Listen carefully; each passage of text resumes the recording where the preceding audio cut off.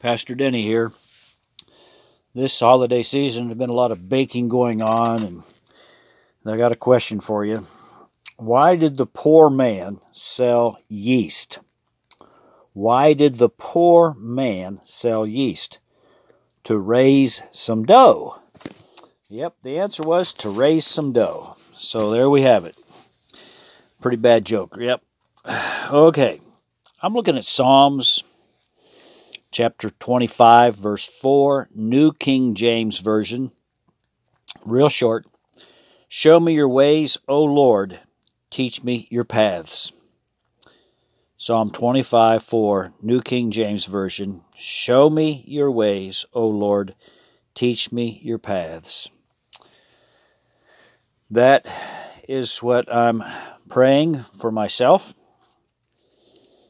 And I have a feeling probably every human being on the face of the earth that's breathing is asking God, show me your ways, O Lord, and teach me your paths. For we know that all other paths lead to selfish ambitions, selfish goals, trying to please somebody else that could care less if we meet their needs or not.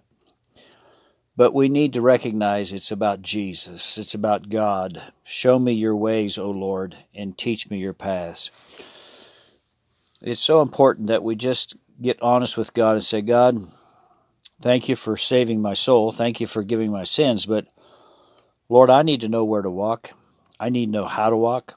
I need to be in step with you.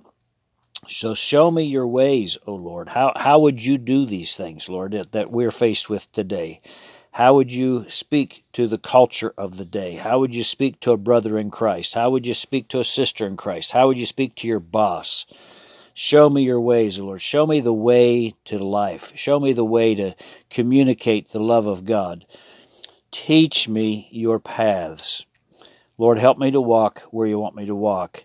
May I not walk in the counsel of the unrighteous. May I not walk towards wickedness, but may I walk towards heaven. May I walk towards the Word of God. May I walk towards loving my brother in Christ. May I walk towards loving the sinner who wants to just curse me because I'm a Christian. Yes, teach me your paths, O Lord. And Lord, show me your ways. Such an important concept. Let's pray. Father God, thank you that you know everything. You know the way through the wilderness. And Lord, I'm praying tonight for those who are going through the loss of loved ones, the bereavement of the soul, the breaking of the heart, the questioning, the anger, the frustration. Why, God? Why, God? Why, God?